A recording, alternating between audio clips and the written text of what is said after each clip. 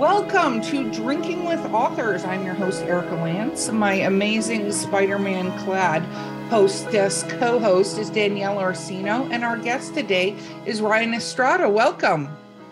Thank you for having me. Absolutely. Okay, let's talk about what we're drinking. So I have a old school Drinking with Author swag. You'll get swag for being on the show. And because we're recording in the morning, I decided to make myself screwdriver. I was going to do a mimosa, but then I realized I'd have an entire bottle of champagne, which I don't need to drink today because I feel like champagne doesn't keep well. That's my opinion. It's in the fridge. So we have a screwdriver with orange juice. Ryan, what are you drinking? Oh, Danielle, sorry. I'm out of sequence. Oh, that's okay. No. Ryan can go. Well, let's do Ryan first. Let's do something different. Ryan, what are you drinking? Sure. Well, I'm not doing this in the morning. I'm doing this at 11 p.m. from Busan, South Korea. And I'm having an omija cha, which is a very Korean drink. It's omija tea. Omija is a berry that I guess is also known as magnolia berry. Oh. And it's known for having 5 flavors: sweet, salty, bitter, and pungent. I'm missing one. I wrote down salty twice. But this is non-alcoholic, but apparently I'm already tipsy because I'm saying the names of my things wrong. That's okay. But that's what I'm drinking. And instead of ice, I put in some frozen cherries. I love it. First of all, you said the word pungent, and I need to come back to why someone would drink something with the word pungent on it. Well, you got the 4 other flavors in there to mix it up. I haven't noticed any pungency, but it's famous for that, I guess. Okay. Maybe it's a smell. Okay. Danielle, what are you drinking, my friend? Oh, I'm boring. So because it's early, I'm just going with a vanilla latte, but I put whipped cream on it. Oh, yes, you did. I like it. That's fancy. I woke up and took the dogs for a walk and then went to Starbucks. I already coffeeed myself this morning. Okay. Nice. So Ryan, for the fans out there that may not know you, what do you write? First, I want to add sour was the one I was missing. Oh, I forgot the word sour. But gotcha. I write a lot of things. I mostly write graphic novels, although I've been dabbling in many other things. People may know me from the graphic novel Banned Book Club. My newest book is called Occulted. I've done lots of things on the internet, such as Learn to Read Korean in 15 minutes. And I've written for Popeye and Star Trek and Garfield, many other kinds of things. I do a lot of different work that's all at ryanestrada.com. Oh, wow. Wow. Very cool. Okay. So what began the journey? We like to Scooby-Doo. Where did we begin this journey and this desire to write? Because writing comics, I know you know this, but for the audience at large, writing comics is a very different medium than writing other kinds of prose, including scripts, including things like that. But what made you decide to go down this route? Well, I wish I could say specifically what moment made me want to be a writer, but it happened before I have memories. My mother says that among my first words were like, I'm going to be a professional cartoonist. Like I was waiting and I'm like, I got to learn how to talk so I can tell people this. This is what I'm going to do. And I just was always doing it until I was 6 years old and I decided it was time to go pro. I'm like, I've been doing this long enough of this amateur stuff. And I went to the library and I started asking, like, what do you guys know about putting together a submission packet for syndicates? And they got me everything I needed. And I pitched my comics out to everywhere. And I kept bothering the same newspapers until one of them hired me when I was 16 years old. So it took me a decade. But that's just basically what I've always known that I was going to do. It's never been an option to do anything else because my brain was just born that way, I guess. Oh, really? I think that's fascinating because I think a lot of storytellers are like that have been wanting. I used to put on shows. That was how I did it. I put on shows for all my mom and all of her friends, that sort of thing. So what was the first thing you published? The first thing I published was, it was called Pet Peeves. And it was a weekly comic in my local newspaper, the Oakland Press. And it was just about a family and their pets. The main character was an orange cat who's too lazy to chase mice. So you can imagine where my influences were at that period. Pookie Bear was one of my favorite characters ever. So I do know. Yes. Yeah. it was basically just a ripoff of Garfield, because that was my only life experience, was reading Garfield at that point. Well, that's very cool. So, do you do this full time? Is this your job, for lack of a better word? Yeah, it took a long time. I finally went full time as an author, making my own work about a year and a half ago. Before that, I was teaching English. For a long time, I was moving to a new country every year and finding work, either teaching English. I worked in a Citibank call center for a while, just finding work overseas so that I could travel and make comics.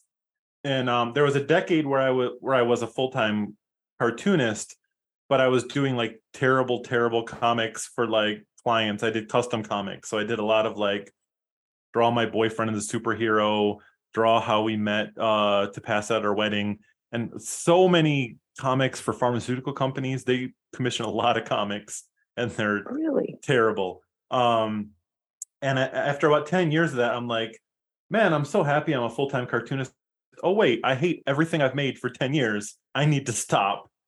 And then it took it, and I'm like, I decided from now on, I'm only going to make art that I'm passionate about. And it took another 10 years for me to make a living at doing that. Well, I think that's smart that you got away from it. I kind of wonder sometimes for artists and comic book artists and just artists in general, because I have a friend that does caricatures, right?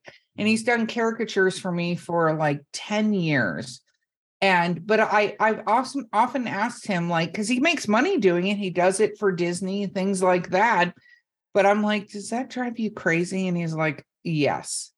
But it affords him to be able to do his art on the side. So he does it. But I can't imagine for 10 years, that's all you're creating. That would be like crazy. Yeah, I know like every artist is different, but for me, and it sounds like your friend, like a lot of people, you can do art for other people, even if you're not passionate about it, but everyone destroys a small piece of your soul, and you're like giving away these small pieces over and over again. And like, I talked about drawing. Like for me, drawing is not the part that I'm passionate about.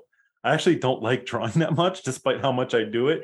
I love writing, and drawing is a way to get the type of stories that I like telling out in the world. Because, I like writing comics. I've also written novels, and we're working on those. But the things that people know me for are comics. And now there are some of my books that I've worked with other people, but yeah. So that period when I was making stuff for other people, it basically took the part that I'm passionate about completely out of the process, because I was, they were just telling me their story or telling me how great the CEOs of the pharmaceutical company are, and I just have to draw it as simply as possible. And so that's where the passion was taken out, and it chipped away so much of my soul that part of that 10 years of recovering wasn't just figuring out how to make a living at it.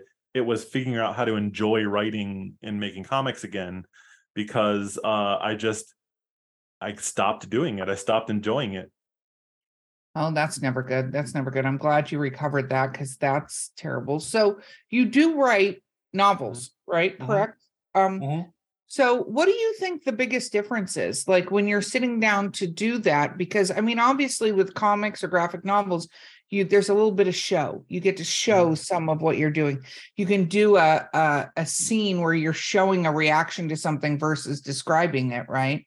But what is the difference, do you think? Yeah, for me, the biggest difference was the first time I wrote a novel was about 2 years ago. And the reason was, like, I'd been working on these big graphic novels for clients, and it takes so long. It's like a 4-year process. And also there's always like a month waiting for feedback where you can't do anything.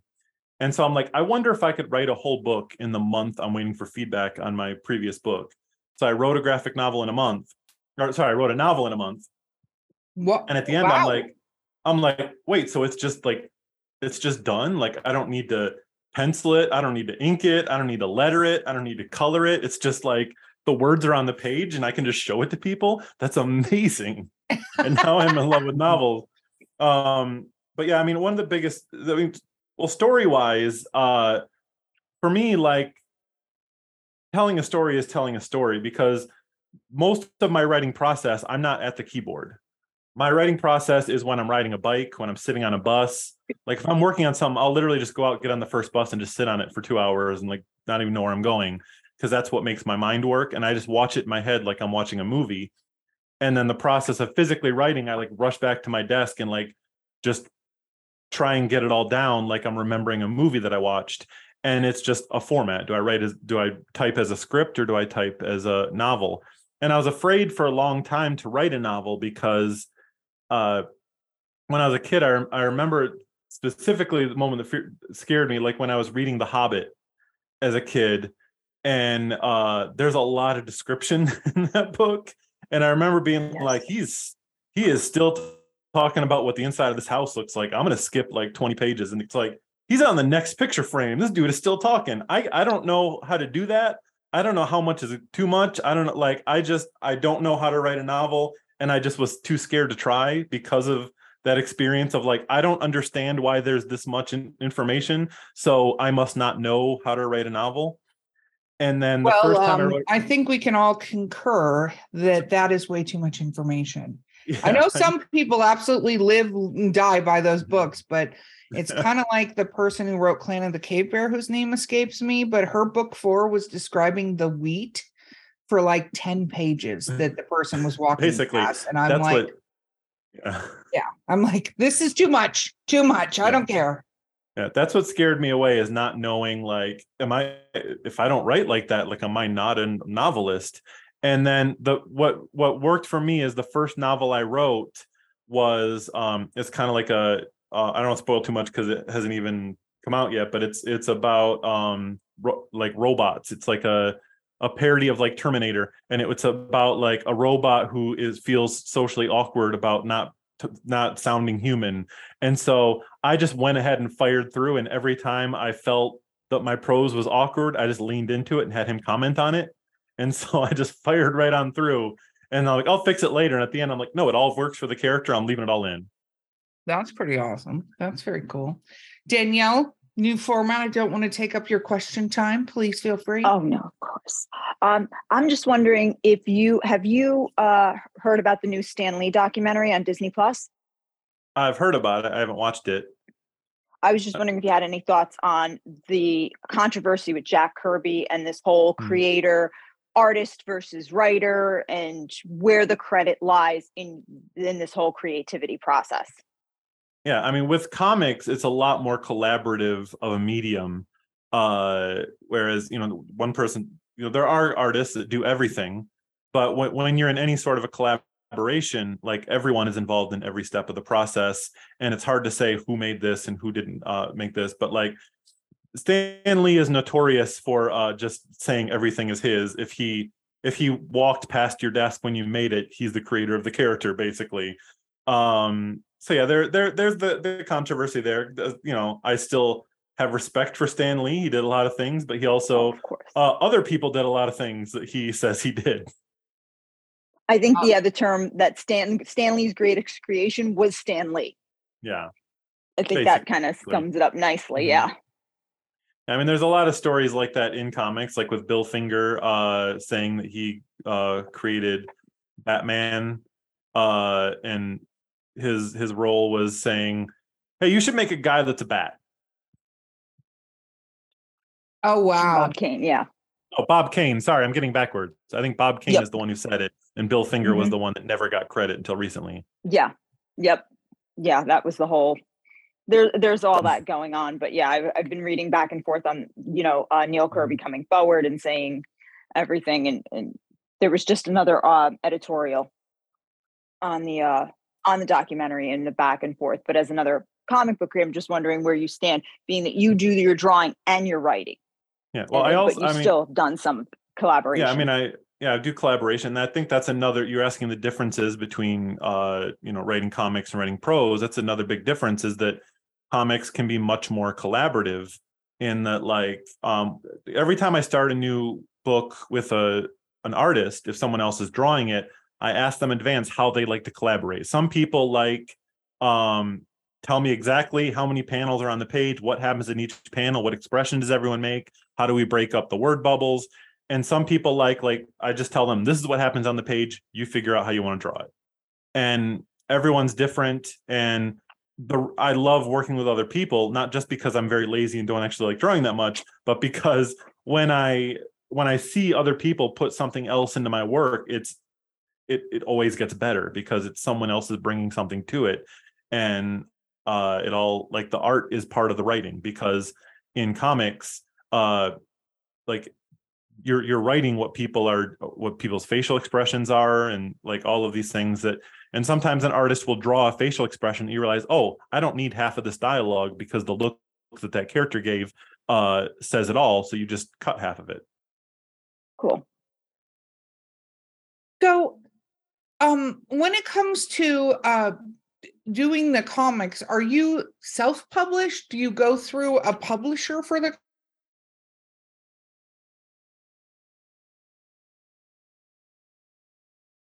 Did we lose you, Erica? Oh, we frozen? Okay, I think she. Yeah. Okay. Oh, Are you're you back. back? Am I Erica? back? Did I freeze? Yes, you're back. I'm You froze, back. Sorry. but I heard the question. Okay, good. Yeah. It's stormy weather in the mountains. Okay. All right. Yeah. I mean, I have self-published things in the past. For a lot of my writing career, that's what I was doing. I was self-publishing online, self-publishing my own books. All my most recent books have come out through a publisher called Iron Circus Comics out of Chicago. And the book I'm illustrating, writing and illustrating right now with my wife is coming from Penguin Workshop. So I've had both sides of it. And I've been doing this a long time. So I've been in all sorts of different parts of the publishing world. Well, and so let me ask this then. What has that been like? What is the difference do you feel when you're publishing? Because I don't know this. When you're publishing a comic, what is the difference there? Like, how do you have to supply it? Because when you're, doing prose, generally you're just turning in a manuscript, the written word, Times New Roman, 12 font, double space. Like, there's usually a very standard thing. So what is the difference with that? I mean, it just goes through many, many more steps, where you first write your script, and that goes through multiple revisions. And then you do thumbnails, which is just very quick sketches of this is what the page is going to look like. And then from that, you take it to pencils. From that, you take it to inks, and you get feedback on every one of those points. And, every publisher is different. Like with some publishers, it's very much more loosey-goosey. Like, they're just like, oh yeah, this looks good. I'd change this and this. Now I'm working with Penguin, and there's a lot more detailed feedback. One of the things that was making me laugh this week is that when they're giving me corrections on the script, and they give me like very detailed notes on the lines that I wrote describing what I'm going to draw, and I'm like, that's a note to myself. No one's ever going to read that but me. The capitalization of the words does not matter, but they are very thorough. So it's a long, long process. What do you think when it comes to like the descriptors and stuff like that? Because you were kind of talking about that a little bit with the Hobbit and stuff. Where do you think obviously you have a lot of dialogue in comics. I'm eventually going to get to this question. I promise. There's a lot of vodka that somehow hit my brain.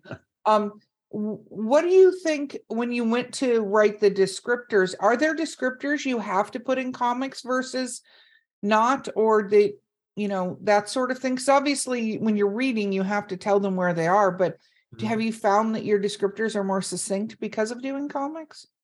I mean, that's part of the discussion that you have with the artist. If another artist is going to draw it, and like, how much detail do you want, or would you rather just let you go nuts? So like, there are periods, especially like, it's like writing a film script. Like when someone enters a room, when someone goes to a new location, you want to just describe where they are, what they're doing.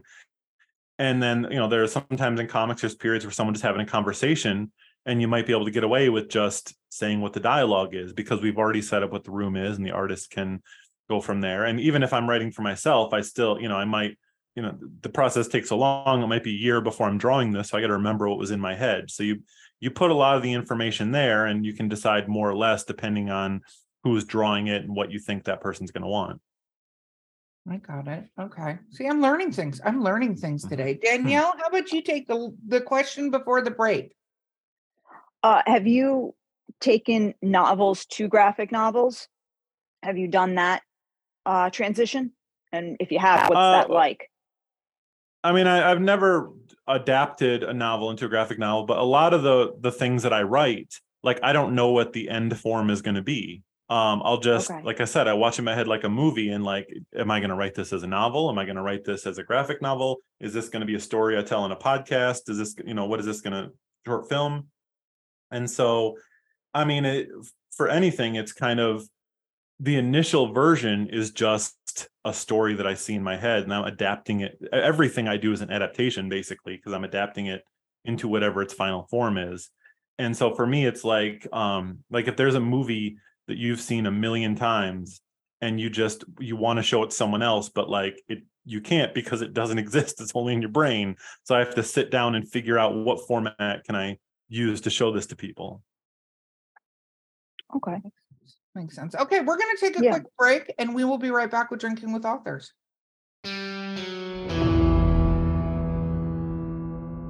Hey, listeners, you know me, Eric Lance. You're just listening to me in the podcast that you have. But guess what? I'm doing something new. Yeah, she's joining me, Mark Muncy, the author of the Erie, Florida book series in Erie, Appalachia. And we are hosting a new podcast called Erie Travels. Woo-woo! Erie Travels, which covers things like ghosts, cryptids, weird stuff, UFOs, men in black, all kinds of fun things that people talk about, and I'm sure you've discussed with friends. Yep, and you can listen to us on your favorite podcast platform of choice, or find us at erietravels.com and join in the fun and all the spooky goodness. And of course, Mark, what do we always say? We'll see you on the other side. Okay, we're back. So Ryan, you slipped a little something in when we did the last portion of the show, which was my wife. Mm-hmm. So you said you're writing with your wife. How is that? That is really cool. So that came about completely by accident. My wife, Kim Hyun-suk, never planned on being a writer, has no interest in comics.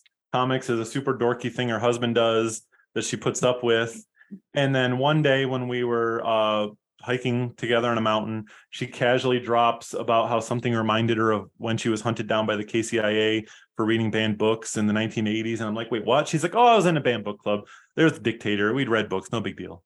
And I'm like, wait, what? She's like, oh yeah, I helped smuggle books across the country and it was a whole thing. Don't worry about it. And I'm like, whoa, okay, we've known each other for over a decade. So I tweeted about it and we got offered a book deal based on those tweets. Oh my goodness. And the original question was, do you want to write a book about this? And I said, no, I want to co-write a book about this because I'm going to force my wife to, like, it's not my story to tell. But, my wife needed me involved in the process because, like I said, no interest in comics and no knowledge about how to make them. So we were able to work together. And so it was interesting, her being able to see what I do. And then we actually got to do both sides of the process because she was hired to translate her own book into Korean for the Korean release. Wow. And so then we just kind of switched places where at first it was me at the laptop typing and her telling the story. And then we switched and it was her at the laptop typing and me explaining, like, she'd ask questions about, why did you write this way? What does this mean? Oh my God, it's a pun. Why did you write a stupid pun in the book? Explain what the pun is so I can make it work in Korean. And so she got to understand what I do. And now we're working on a couple more books together about her experiences. So that was really cool. Peer pressuring her into becoming an author. I love that, peer pressure into artistdom. My question is then, with everything that's going on stateside now with banned books and stuff, like, I feel like somehow we hit a time warp and we're going back in time with this stupid crap that's occurring. I could go down a whole rabbit hole. I'm not going to. But I just got back from the American Libraries Association, and they had a huge thing basically around banned books. I was there. Yeah. With everything you're writing, how does that kind of fall into place? Because this obviously happened back in time, and now we're back there again. It's like cyclic repeat of stupid stuff. Yeah. Well, speaking of rabbit holes, I'm going to try not. I've been doing a lot of book talks on this. I'm going to try not to accidentally slip into my 1 hour rant about this. But history. Our book is literally about how history repeats itself, And I did not expect history to repeat itself so thoroughly that, like, when the reason we got this book deal is because my publisher was so incredibly shocked at the idea that just 30 years earlier, democracy had banned books. And now in America, Banned Book Club is a banned book. It was banned in Clay County, Florida. And so it's weird hearing people say things about my book that are written in my book, and they don't know because they didn't read it. But it's history repeating itself. And, you know, we talk about how it feels like we're going backward. But what I'm realizing, because after our book got banned in Florida, I actually volunteered. I called up or emailed the local librarians and organizations, and I said, look, I just watched the video of this guy showing up to deliver the book ban. He's there every month screaming about how the librarians need to go to prison.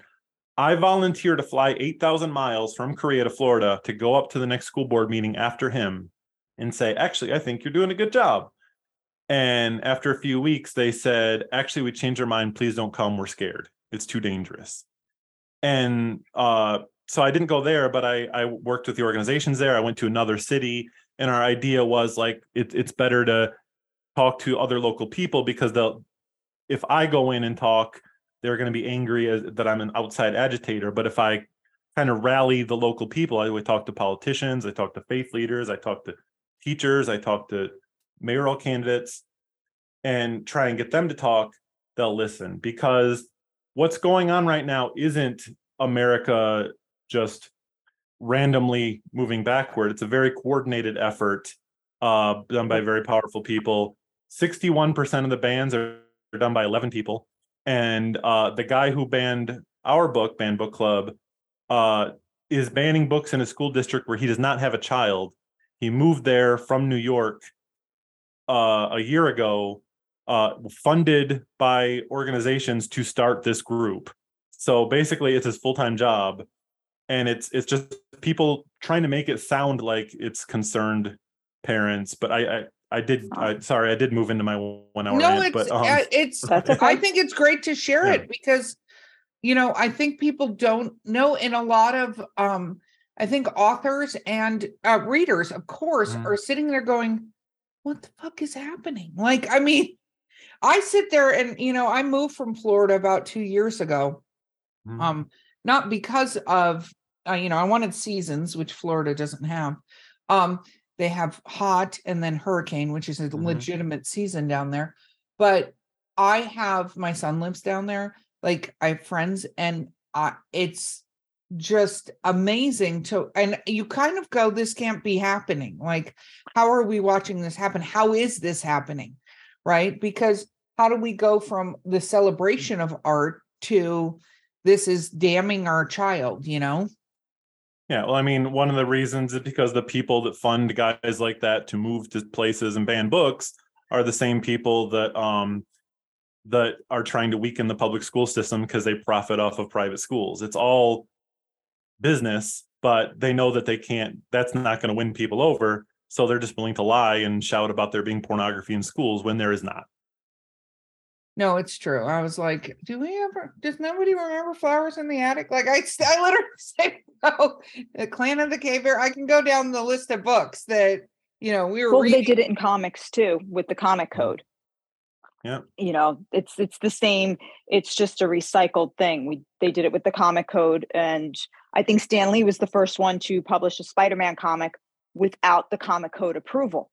And that kind of got things going when he stood up. I forgot the gentleman's name, who was kind of going off about comics being pornography and this and that, and what it was going to do to the youth and all this stuff. So it's really a recycling of that mindset, you know, which is just fear-based and all this other things. And they're coming for the comics next. I mean, they're just going to move on. It's one thing after another. And the comic industry is most likely next because it is more free in what it expresses. And they'll hit that next. It's bound. I mean, when you think about what comics write about, even there's a gentleman, Jeremy, and I can't think of Jeremy's last name here. It's AWA. He did the retelling of The Great Gatsby, and it's a phenomenal retelling. It's really great. But I've been on his page when he does signings, and the things that some of these people write, it's ridiculous. And it's a queer retelling. It's beautifully done. But the stuff that they write about, and they've tried to go after him for, the book should be banned and all this. It's a graphic novel, and it's so well done, and it's horrible that they want to go after it's artistic freedom. And they want to just kind of keep going after all of these things. And it's like, isn't this what we're kind of based on? Is this idea that you can express yourself? But if it doesn't fit into that box, then, they want to take it away. Yeah, they're already coming after comics. The comics are very easy to come after because you can take a panel out of context and show it and be like, look at what they're putting in these books. But like, you could have the exact same thing described in a novel and they wouldn't blink an eye because you need your imagination and you need to read carefully to have that image presented in your mind. And they do not read well or have very strong imaginations. And also, in order to make other people mad, they'd have to be like, read this block of text and you see how saucy it gets. But you can pop a panel of a comic on Twitter and be like, let's ban it, and people will get angry. Yeah, it's low-hanging fruit. Yeah, Comics, very true. Are we ready for Satanic Panic then again? Because I think that should obviously, be next. I'm sure it's any day now. Any day, let's have Satanic Panic happening, because that's just whatever. So let's talk a little bit more about going through the process. So you wrote a novel. How long was the novel you wrote in a month? I don't remember. I'd have to look it up. Just think about like 50,000 words, something like that. Oh, I'm so jealous of you right now. That's all I'm going to say about that. Super jealous. So what is, now that you're able to write full time, what is your ideal writing environment like? Like, I see your wonderful office. What is it like for you when you sit down? What do you need? Do you need snacks? What do you need? The writing, like I said, I write on buses, I write on bikes, I write things in places like that. And then even though I have my office set up, I never actually write here. I can't write sitting at a desk. I draw in my office, and when I'm writing, I'm usually squatted on the couch or sitting on the floor, or you tapping it out on my phone in a gazebo outside. I need to be for writing, I need to be, I don't know, in a place where you wouldn't normally want to write, I guess. My brain just works that way. If I'm at a desk, then it's all official and I can't do that. I gotta be loose and weird when I write. Why do you think that is? I don't know. I think just sitting down at a desk, it just feels so official and professional.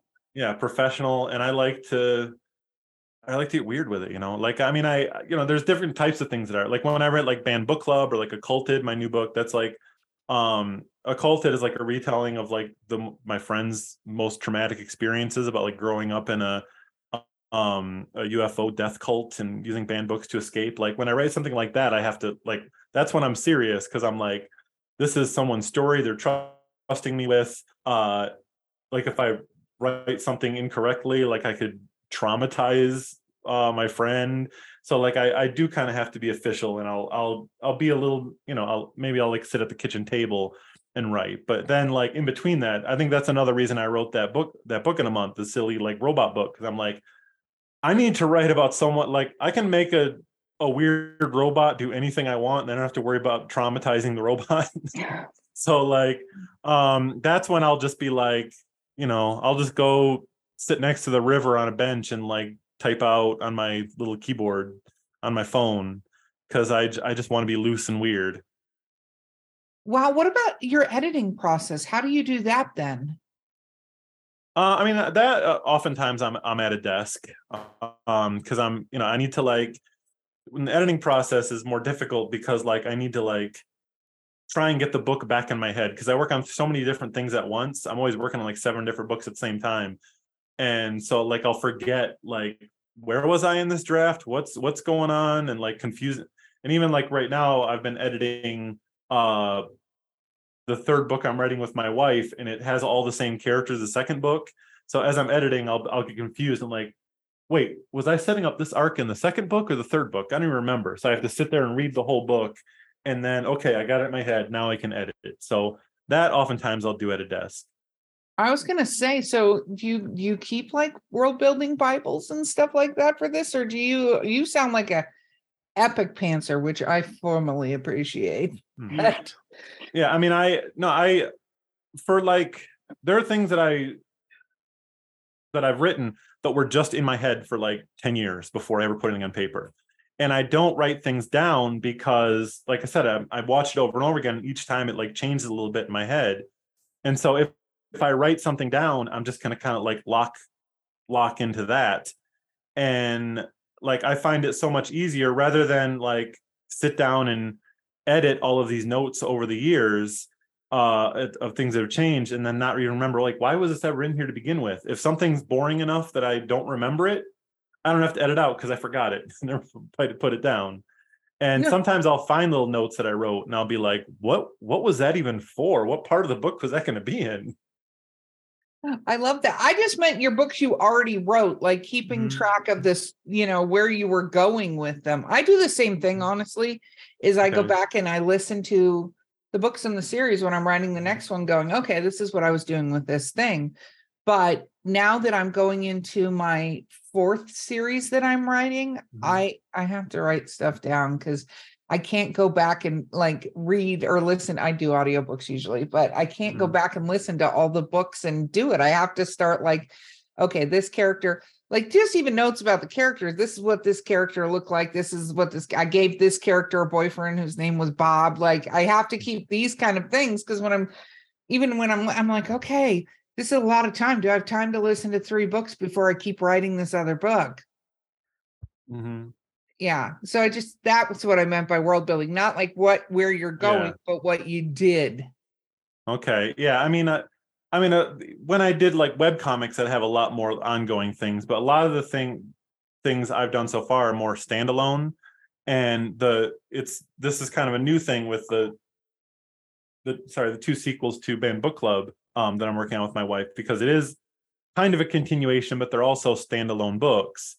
So I'm trying to get that balance of making it feel, if you read them in order, it feels like a series, but also each one is a standalone story with the same characters. So yeah, I mean, since there's only 1 book published and I'm writing those 2 at the same time, it's much easier to keep everything kind of in check and know where you're going. For me right now, the only confusion is like mixing up the second and third book since I'm writing them at the same time. Well, that makes sense. What about, I had the question. Here it comes. Where is it? Oh, what about with comics? Because I know in comics, not that we don't do this in prose, leave little Easter eggs that we might use, but is that the same with comics? Like, how long is your longest series of comics right now? A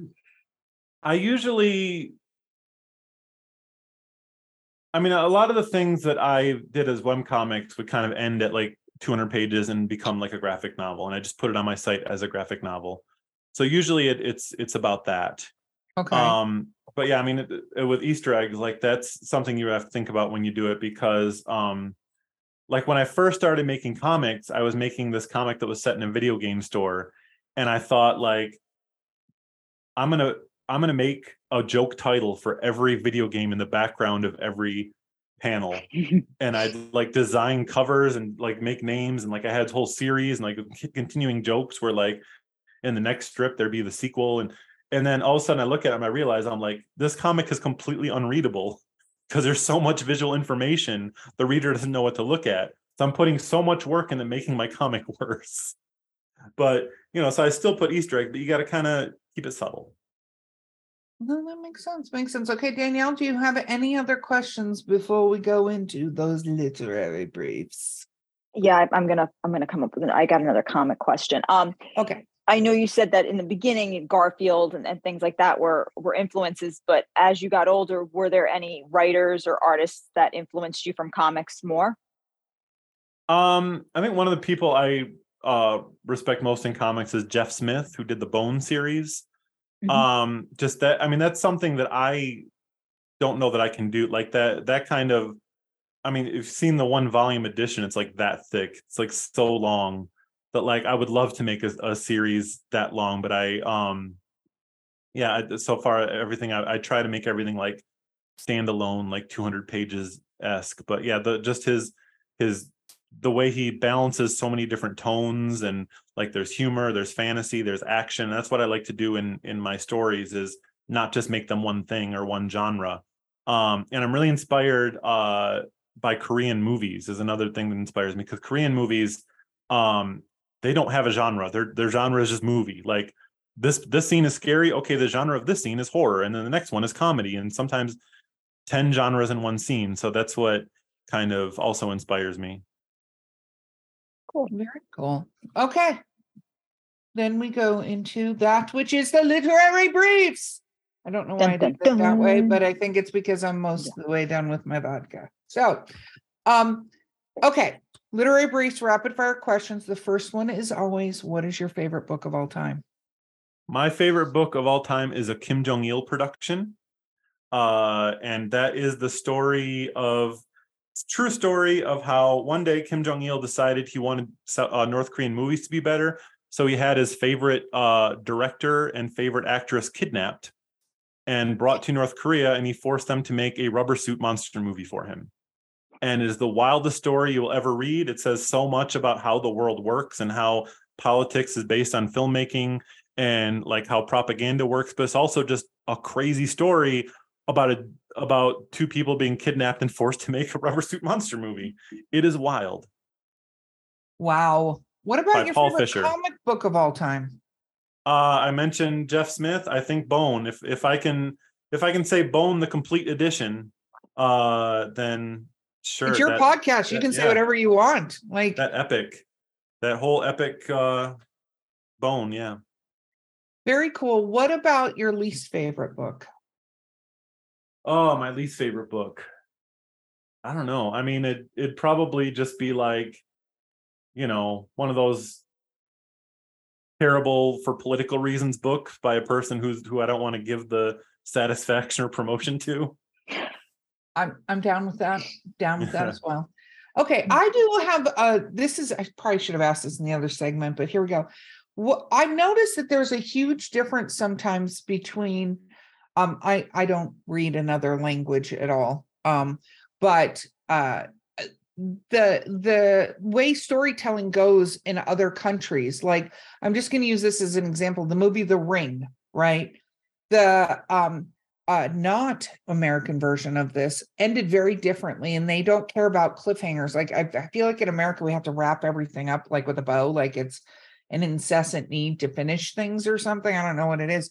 What is the biggest difference that you find in looking at, you joked about your wife saying, why'd you put a pun in this, right? What is the difference between writing to something that's in another language versus here? I think with Korean movies, I already mentioned how they shift genres and things, but also Korean movies and Korean stories are not afraid to have a sad ending. Like things can just not work out. And also my favorite thing about Korean storytelling is that the hero does not have to be perfect and does not have to do the right things. Like all of my favorite Korean movies and books are where they take what would be a very cliche American Hollywood genre and be like, but what if a total dork were the main character and just has zero of the skills necessary and just should never be trying to resolve this situation, and then doesn't because they don't have the skills necessary. So it's fast. I find it so much more interesting. Like I have no interest in like James Bond stories because he has whatever tool he needs. He has whatever skill he needs. He can resolve any situation. Whereas in a Korean story, there's just some complete friggin' loser who can't even tie his shoes, and he's trying to save the day. And guess what? He doesn't because he sucks at it. But it's so much more interesting watching him try. Yeah, no, that makes sense. And it's interesting because I think that lends itself to one of my biggest pet peeves sometimes with stories is I get creating a hero and stuff like that. I get super irritated when the character does something that there is no way in hell they can do. Right. And also when they get given so many powers from things that you're like, this is just dumb. They're overpowered for whatever. Anita Blake. Yeah. Oh, don't get me started with that. But it's also true with some stories. Like one of the things I loved about Kick-Ass, which I think a lot of people didn't, was. Oh, we lost you. I think I could finish that for you, Erica. But we'll wait for her to come back to tell us how great Kick-Ass was. Okay. There you go. You're back. I'm back. Sorry. Oh man, it's really stormy today. I apologize. But I liked how he got his ass kicked all the time. Like he did. Yeah. He was not walking back in all great. Like his costume was torn up. He had the shit beat out of him. You know, like I love that, because if somebody decided to get themselves all dressed up to go do that, that is likely what would happen. Yeah, but and the translation to film kind of shows how that tendency is in America, make everyone like powered and perfect, because like the ending, like they changed literally every character's ending. Like for example, like the big twist for the Nicolas Cage character was in the comics. Like he carries around this mysterious case, and you find out it's full of comics because he's a nerd. In the movie, it's like, oh, he has a jetpack with rockets on it or something, and then like now he's a great hero who's saving the day. It's like, no, the whole point is that he shouldn't be doing this. He shouldn't be in this situation. Exactly. Agreed. Okay, Danielle, questions? Or take them all. I was going to ask, given what we just discussed, do you not like the DC Marvel universe in the sense of comics because of that? Because usually the characters are perfect. They usually are overpowered. Do you tend to stick more toward indie comics? Well, I mean, one thing I like about the Marvel characters is they do all have flaws, even if they're like, you know, they're kind of cutesy flaws that they can easily, overcome.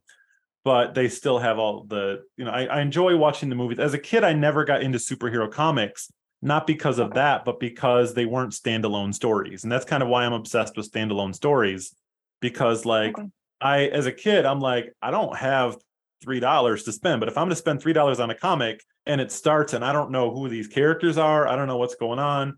And then like they talk about, man, I got to go to this big fight. And then it ends and it's like, well, time to go to that big fight. And I'm like, wait, nothing happened. I don't know what. I just spent $3 and I'm like, you were bridging between two stories I haven't read. So that's kind of what turned me off on those. And so that's why I enjoy the movies more, because they tell a standalone story that can connect, but does that. So I've been able to later like sit down and read some of the collected volumes, but even those, sometimes they don't choose the issues that tell a complete story. So that's something I'm obsessed with, is like, is this going to tell me a complete story or is it just going to disappoint me? Okay, that's fair. I can understand that. What is your because you're drinking a weird drink today. What is your favorite weird food combination? My favorite weird food combination, I don't do it now, but when I was in college, there was this period where I decided that everything I ate was better with cinnamon and raisins. And I added cinnamon raisins to literally everything I ate at any point. And I don't know why I did that, but I loved it at the time. Wow. Literally, where the hell do you get cinnamon raisins?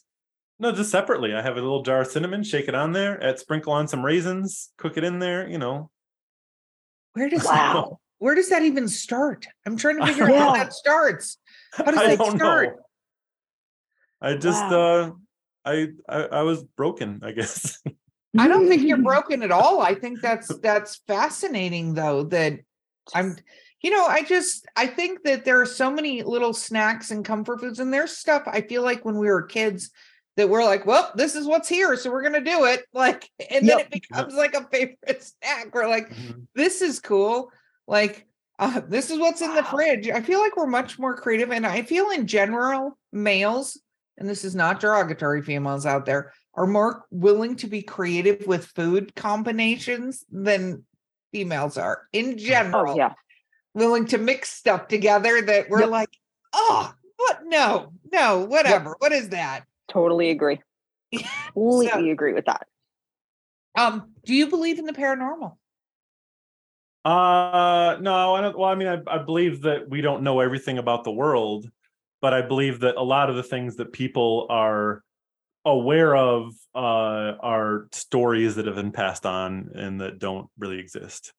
Okay. And then what do you think of all the recent, this is my newest question, because Ooh. there's so much, doing a different podcast that I do. We talk a lot about aliens because there has been such a tremendous amount of stuff in the news and things like that, and former presidents and stuff kind of, I will say, alluding to the fact that they're Insinuating. yes, gently pointing. What do you think about the whole alien thing? Well, I think that there's definitely life out there. It'd be really, really weird if our one random little ball of dirt was the only place that life existed. And I find that incredibly difficult to believe. But you know, I don't know if it's ever visited here. And I know, like I was listening to the previous episode, we were talking about, you know, them talking about more and more things in the sky. I think a lot of that comes from, you know, people checking more and more, more detailed um, satellite systems and everything, watching for these things. And yeah, I mean, a lot of it, I'm sure I'm sure there's a lot of stuff up there that's,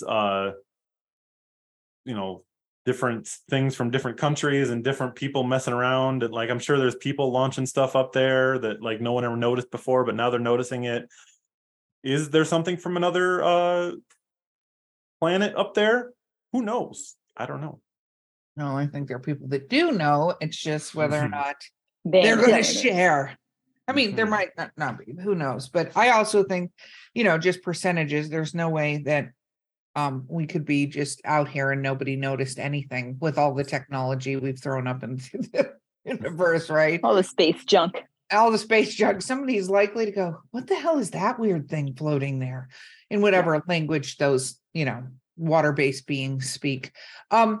So what is, because you've lived all across the world, correct? Yeah. What are your favorite places to live and why?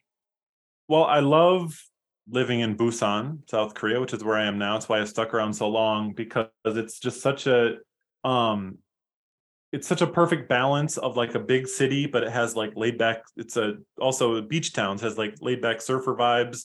And like, if I look out my window, I can see the world's largest department store, and I look out the other window and I see a mountain where I can go walk across the street and like not see civilization. I can go out one of my doors and go kayaking in a river, and go out another and go to the Busan Cinema Center, where they have Asia's largest film festival. So it's a nice balance of many different things that I love. I love traveling in India, because there's like, what I always say about India is that like you can travel for 20 minutes and there's a new language, a new culture, a new kind of food, a new kind of dress. Like there's so much variety of life and so many fascinating people and so many amazing things to see.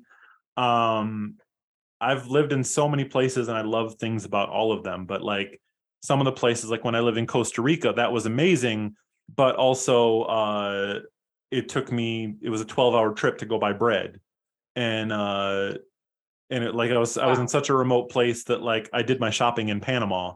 So like it was great, but it was very secluded. So that's why I've kind of settled in Busan for a bit, because it has all the things that I love. It has the wilderness of Costa Rica and the city life of other places that I loved living there, but I kind of missed the nature. So it has a little bit of everything.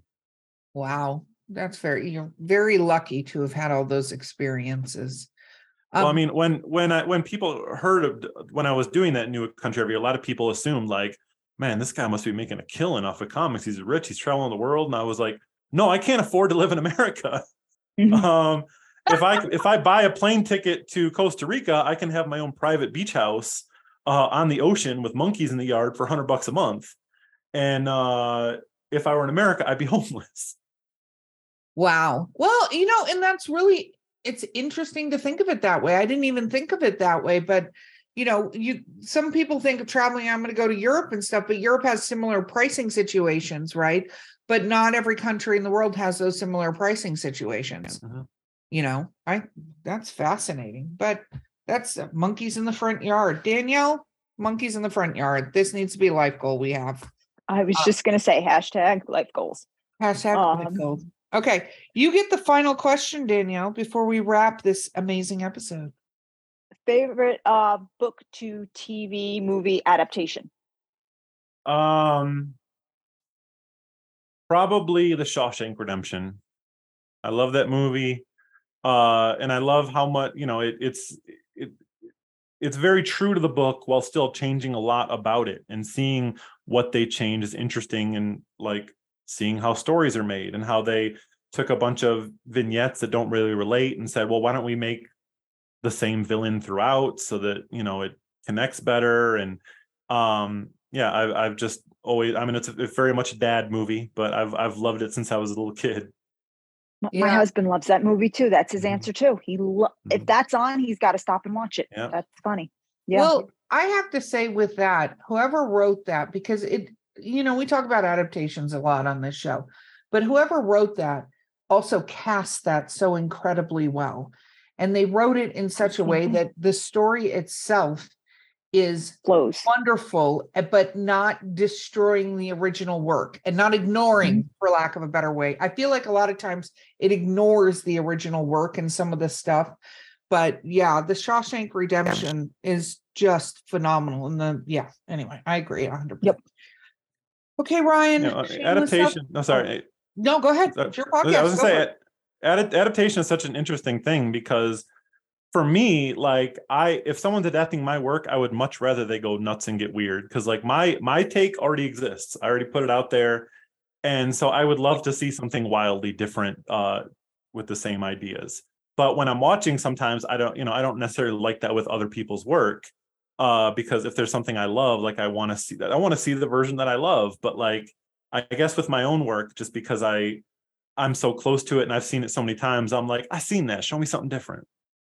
No, it's true. And one thing on that too is I had this realization the other day. I forget, I was talking to somebody not on the podcast about oh God, the book is going to escape me. It'll come to me in a moment.